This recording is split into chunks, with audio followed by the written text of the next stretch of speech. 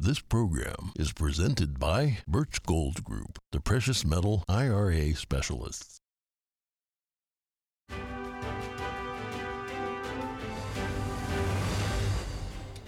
Good morning. In today's headlines, Australia will purchase nuclear-powered attack submarines from the U.S. That's amid growing concerns over China's influence in the Indo-Pacific region. Fallout and after effects from the recent bank failures, and the Fed investigates the collapse of Silicon Valley Bank to find out why regulators didn't see it coming. A controversial oil drilling project in Alaska is now approved. The Biden administration gives the green light for a scaled-back version of the project. What does it mean for the future of America's energy supply? In some languages, seafood is called a gift from the sea. Those gifts are on full display at North America's largest seafood exhibition in Boston. We take you there. And an art form from the 17th century involving books and vanishing images takes a man on a magical journey, even meeting the Queen of England.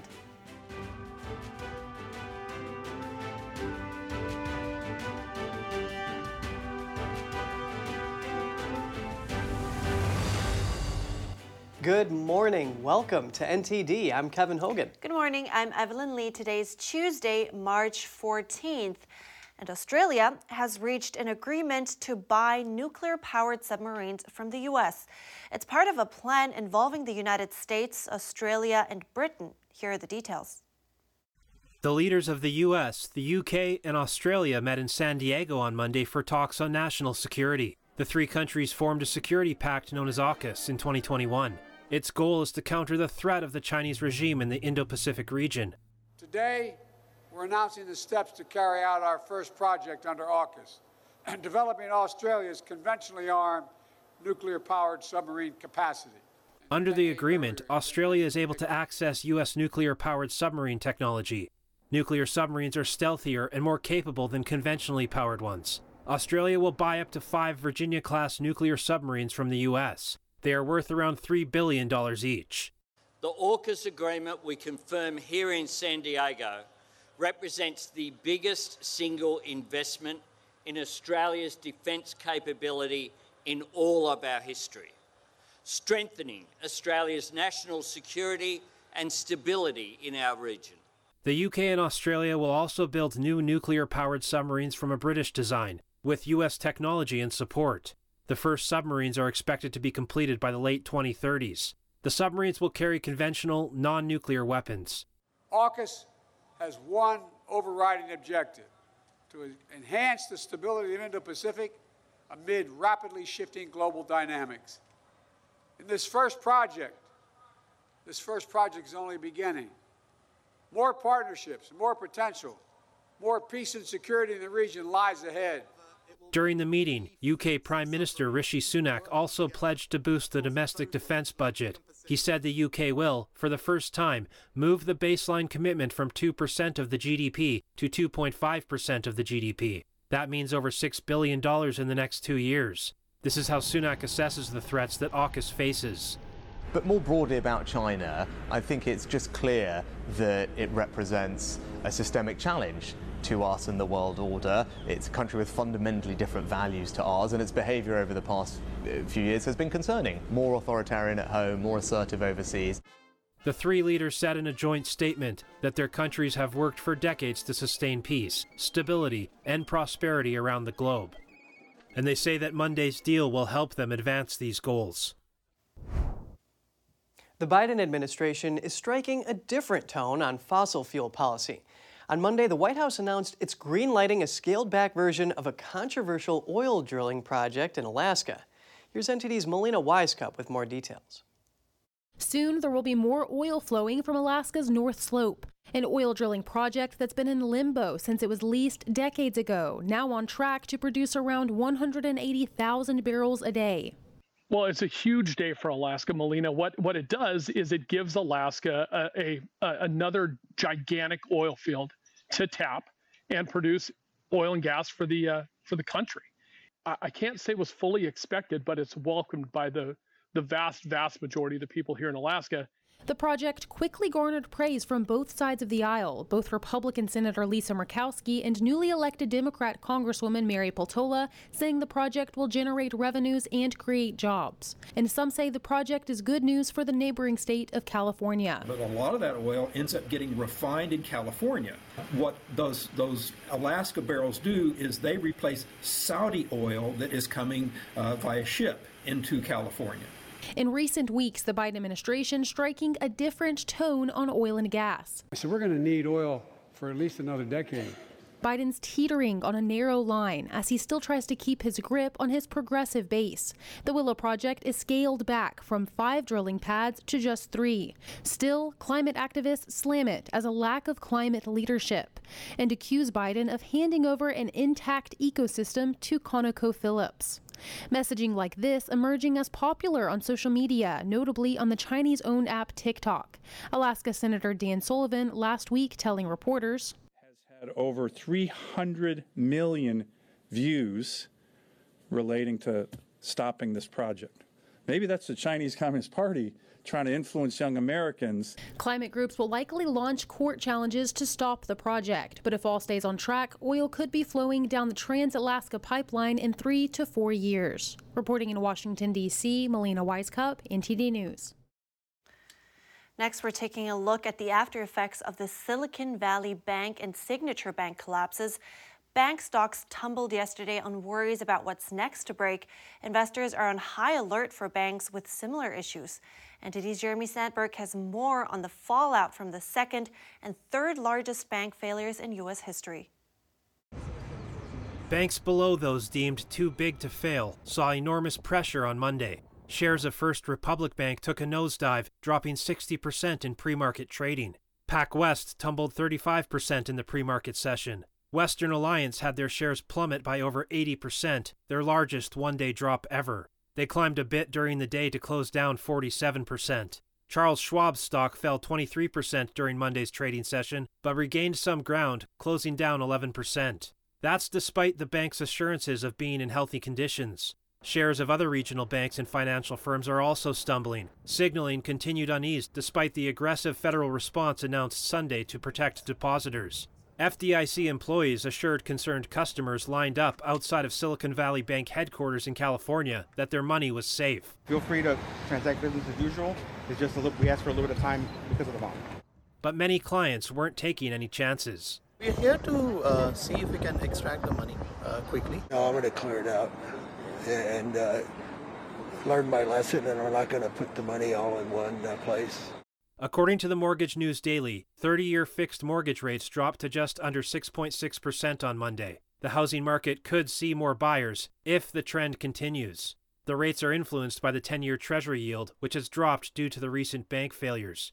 U.S. inflation data due late Tuesday could inject more market volatility, even if investors see the Fed prioritizing financial stability. The Federal Reserve is investigating Silicon Valley Bank to find out how regulators, including some feds, missed the financial storm. Their review is set to be publicly released on May 1st. Jeremy Sandberg, NTD News. President Biden addressed the banking crisis yesterday. He assured Americans that the U.S. banking system is safe.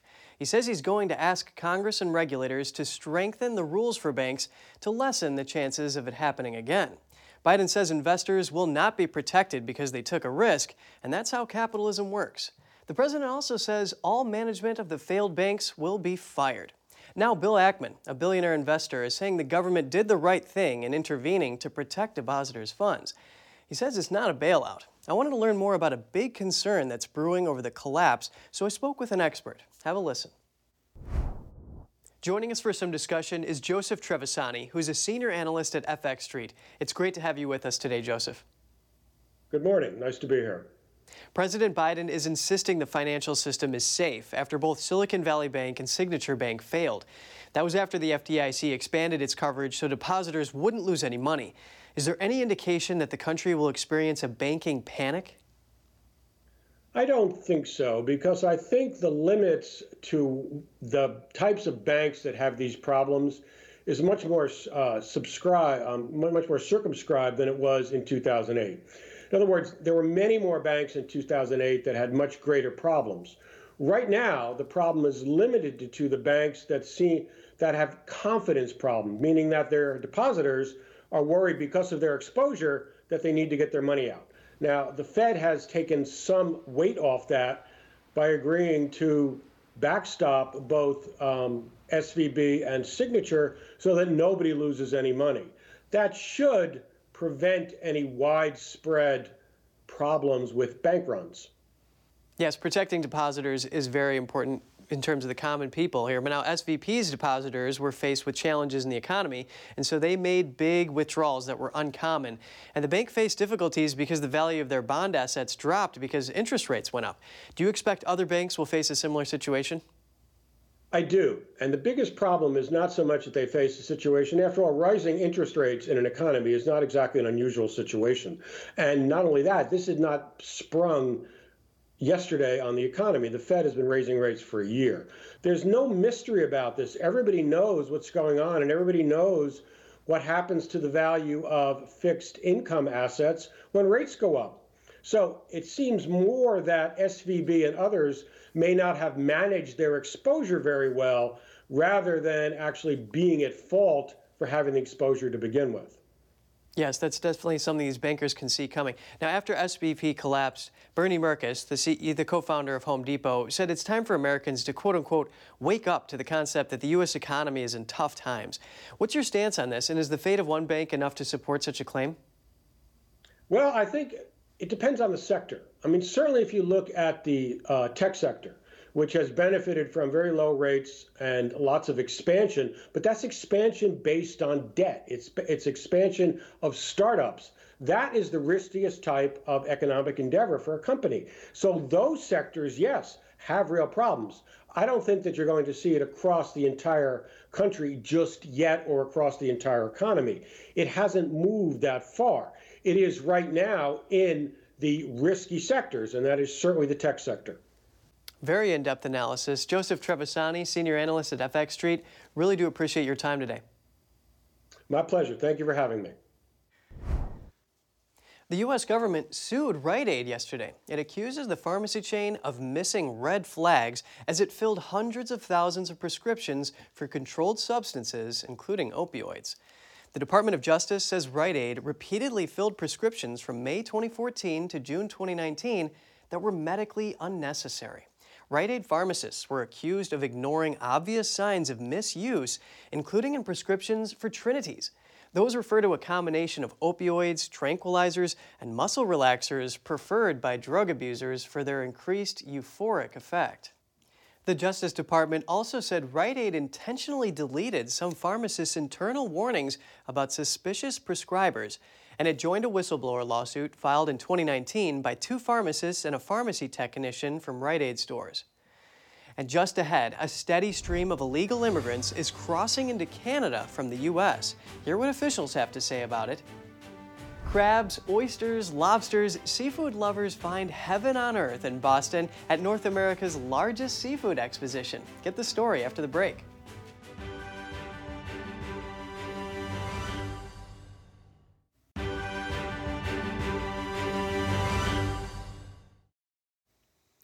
Welcome back. Illegal immigrants entering the U.S. have now set their sight on a new destination, Canada.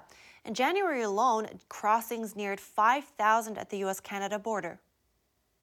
On a lonely frozen stretch of upstate New York, a dead end. This is where the U.S. and Canada meet at a makeshift unauthorized crossing known as Roxham Road. Anyone who treks across the border here into Quebec is told by Canadian authorities they will be immediately arrested. I have to advise you it's illegal to enter Canada here. Right now you're under arrest for crossing the border of Canada. It's illegal to enter Canada here. If you do so, you will be placed under arrest by the police. But every day, a seemingly endless stream of asylum seekers intent on trying to find safe haven in yet another country cross the line anyway. Come right in there. I'll take your bag. The warnings are everywhere on this road in Champlain, New York, but they don't deter the stream of people, many of whom have cobbled together a way to get to Manhattan, then take a bus to a town 28 miles south of here, and then pay a driver to drop them off at this tiny corridor. They're unaware of what lies ahead and the cold they'll face along the way. These last few years have seen an influx in crossings that Canada is not prepared to handle. Simply securing appointments to obtain a work authorization can now take months or longer. This individual crossed in February, and you're seeing that their date's actually February 11th, 2025, so 2 years. About an hour north of the border. Over here also, Abdullah Daoud helps lead the refugee center in Montreal. So these numbers are a dramatic increase from the numbers that we were used to seeing historically in Canada. The nonprofit working with the Canadian government to help guide refugees through the asylum process. December saw an increase from November, January saw an increase from December, February saw an increase from January. Canadian government figures show a record 39,000 unauthorized entries into Quebec from the U.S. in 2022. Nearly all, according to experts, entered through Roxham Road. In January alone, crossings here neared 5,000. Compare that to just more than 2,300 a year before. U.S. and Canadian officials are discussing potential changes to the Safe Third Country Agreement. A loophole in that treaty is incentivizing migrants crossing from the U.S. to use Roxham Road. Today is the final day of North America's largest seafood exposition in Boston. Seafood professionals from around the world have transformed the Boston Convention and Exhibition Center into a dynamic seafood marketplace. NTD's Daniel Monahan brings us more. Seafood Expo North America attracts thousands of buyers and suppliers from around the world. They attend the annual 3-day exhibition to meet, network, and do business. This year's exhibit space spans nearly 240,000 net square feet. About 1,200 exhibiting companies from 49 countries are taking part. Visitors can sample lots of yummy items like this island mahi-mahi chowder or wild Alaskan pollock. The space is loaded up with all kinds of seafood products, including fish, oysters, lobsters, and crabs. Sushi company sales manager Sang Je says sushi is a category that does very well to go, and the events of the last few years helped the company gather more market share. Sang says they source their seafood products from all over the world. Well, like you mentioned, we source from China, Japan, Korea, Vietnam, Philippines, Iceland, Netherlands, Canada, and also domestically from USA. They sell to customers in the US, South America, and the Caribbean, and are exploring future exports to Europe. Yes, sushi is becoming very, very popular, and especially Asian food. And with the sushi now, poke with the Hawaiian theme is becoming also very popular. Sang says salmon, yellowtail, and tuna are sushi customer favorites. But we're also noticing items like octopus, as well as unagi, which is eel, and also shellfish items are becoming very, very popular. Per Olav Mevold, manager of a Norwegian salmon company, says business is very good. The problem is that we have a very high price level on the salmon at the moment because the world cannot increase the production. So demand is increasing and production is stable on a certain level. While oyster farm manager Jacob McMillan says this year's growing season was strong. As for pricing, he believes it will follow trends but won't grow as drastically as other products have. The exhibit hall is packed with seafood and processing companies offering a variety of fresh, frozen, canned, and packaged seafood products, and showcases market-leading processing and packaging equipment. The expo welcomes new pavilions representing Australia, Denmark, Papua New Guinea, and Singapore. Exhibitors from China are also back with a notable presence after a hiatus brought on by pandemic travel restrictions. Daniel Monahan, NTD News. From fruit tarts to eclairs, from artistic cakes to macaroons, everyone has their favorite place to go for their sweet tooth, but one bakery in California has been named the best in town. NTD's Jackie Rios met the owners.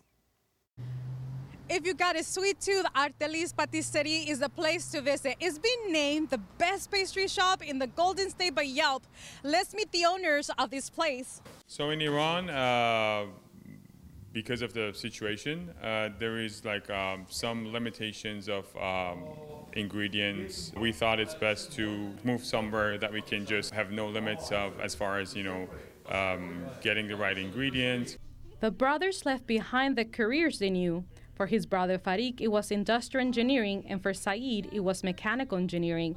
They became pastry owners in Iran in 2011. But due to the situation in Iran, the brothers had trouble getting quality ingredients and trying to expand. One of the key things about these pastries is sourcing good quality ingredients. For example, we source our chocolates from France. The fruit purees that we use is from France. The butter is from France. So in 2017, they decided to leave Iran and start anew in the United States, opening the first pastry shop in West Los Angeles. Like any new business, it takes time to be successful. But because the shop was chosen to make desserts for the Grammys, it received a lot of exposure and stayed afloat during the pandemic lockdowns. Customers say they love the taste of these delicious pastries. The pastries are as close as, international food that we can get. So whenever we want, an event or a gathering with friends, and we want to include a nice dessert at the end, we come here. Oh my gosh, the Napoleon's really good. Any of the croissants, the mango croissant is really good. Oh my gosh, it's to die for. The macarons for sure. I've been trying a bunch of different places around LA, and that's the best I found so far. And I'm pretty picky with pastries, so it's definitely even better than some places I know from France. So I'm really glad it's here. The brothers also work with event planners for parties to serve delicious pastries. Jackie Rios, NTD News, West Los Angeles, California.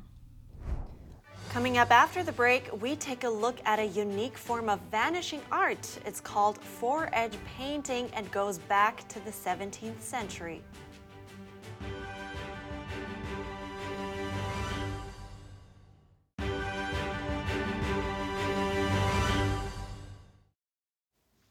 Welcome back. Books have taken mankind on magical journeys for hundreds of years, but that magic isn't always limited to the tales they hold within. Meet Martin Frost. Some would say he's a wizard of sorts. His particular brand of alchemy, making images on book edges appear. Shakespeare. It's got gilded edges. Bit unusual for books, not unusual for old books. But that gilded edge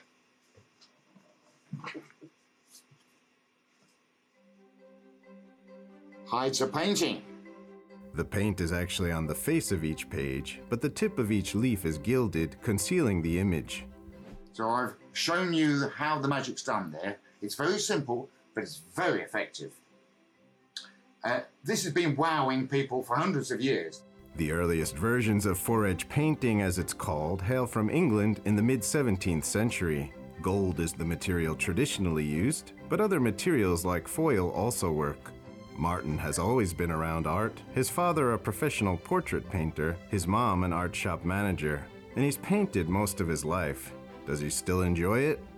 Isn't it obvious I'm enjoying this job? Yeah, but I wouldn't do it for 42, 43 years otherwise. I love painting. I've always been a painter. And what is heaven for a painter besides painting? The artist has even been awarded a distinguished prize for keeping the old British book art chugging on. He expected to receive the award from Prince Charles, but when he arrived at Windsor Castle, he was met by the Queen of England herself. So I went up to Windsor Castle, and I was one of the last people to be presented with an award before we lost her, which was not that long ago now. So I feel honoured for that. Privileged. Martin is the last in Britain still working in the craft and has been listed as a critically endangered craftsman by Heritage Crafts Association. The problem is with four-edge painting, nobody sees them because of their very nature. They're hidden inside a book. You can't hang the painting on the wall, and the only way you can see it is to have somebody find it out. So it's little wonder that it's not known. Even so, Martin says there has been a marked increase in people doing something similar called edge painting in the last 5 years. And he says social media has also helped to get the word out. I'm here with my loudspeaker telling everybody about it. Martin says handcrafted goods like four-edge painting are special, holding a bit of the craftsman in them. He hopes it's something people continue to support into the future. As for himself, he plans to keep on painting for as long as he can.